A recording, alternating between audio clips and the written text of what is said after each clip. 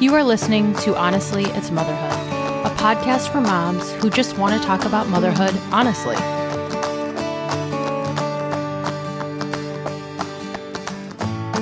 This is Season 4, Episode 9, Self-Care. What am I supposed to do? Welcome to Honestly, It's Motherhood, a podcast for moms who want to talk about motherhood honestly. I'm your host, Melanie, a stay-at-home mom of 4 who is basically keeping things mostly under control and wants to teach you to do the same. As always, just a quick reminder for you to hop on over to my website, mostlyundercontrol.com, and grab my self-preservation freebie printable. It's a free 7-page printable that will help walk you through how to grab small moments of self-preservation during the day so you can keep your motivation and energy level up and allow yourself to schedule the much-needed self-care that you deserve. Speaking of self-care, if you're new here, I highly recommend you go back a few episodes where we started talking about self-care and get caught up. Last week, we talked about how and when to get the self-care you need, and today we're going to talk about what to do.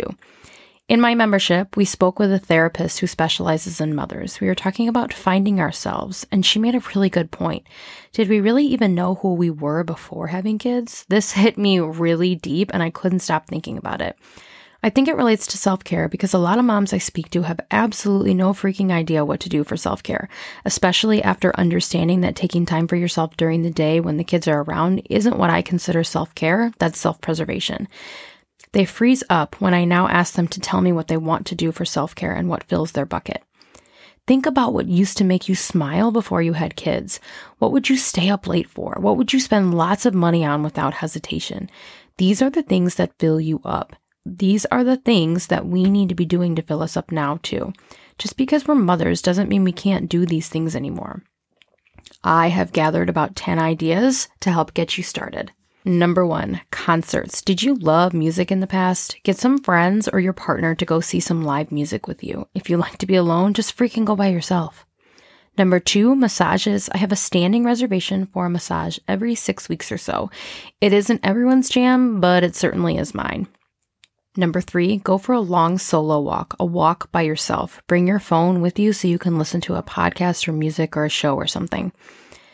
Number 4, get dinner with a friend or lots of friends. Have a standing date with a friend or lots of friends once a month to get dinner. It doesn't have to be a fancy place, just as long as the kids are not with you. Number 5, race. If running is your thing, it is my thing.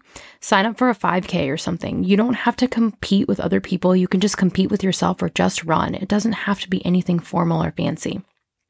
Number 6, go on extra date nights with your partner. We should all be having regular date nights with our partners, right? Are you? Well, that'll be a future episode on how to get those. You should. Plan some more. Plan some extras. Number 7, a weekend away. This is a tall order, and my hope for you is that you can experience this at some point in your life, ideally once a year. Get a night away in a hotel, save for it all year by stashing away $5 or $10 a week, and plan it all after the winter. I'm telling you, my husband booked a hotel for me for my birthday one year, and I may be almost 40, but this is going to be a core memory for me. Go and visit a friend. Visit a friend who lives far away, someone you don't get to see often. And as a bonus, if they have kids, you can spend some time with their kids without your own hanging on you. Or don't. I literally don't care. I just visited a friend a while ago, and I got to hang out with her daughter, and I got to really get to know her because my kids weren't there with me, just hanging on me, bothering me. Go solo clothes shopping. If you enjoy clothes shopping, go out and visit an actual store. Did you know that these still exist? They do. If you enjoy it, go do it. Take the time to do it. Exercise. This was listed as a self-preservation item, but it can also be self-care if you're doing it alone. Now, I know at some point I stopped saying numbers for those, but I promise you it was 10 things. Basically, anything that makes you smile, but the kids are not with you. If you say you can't think of anything, then freaking think harder because you can think of some things.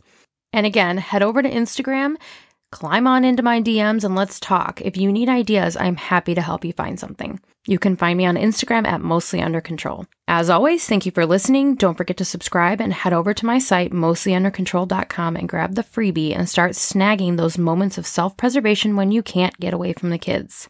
Next episode, we are going to talk about how to wake up before your kids. Until then, keep doing your best and kicking motherhood's ass. We'll talk soon.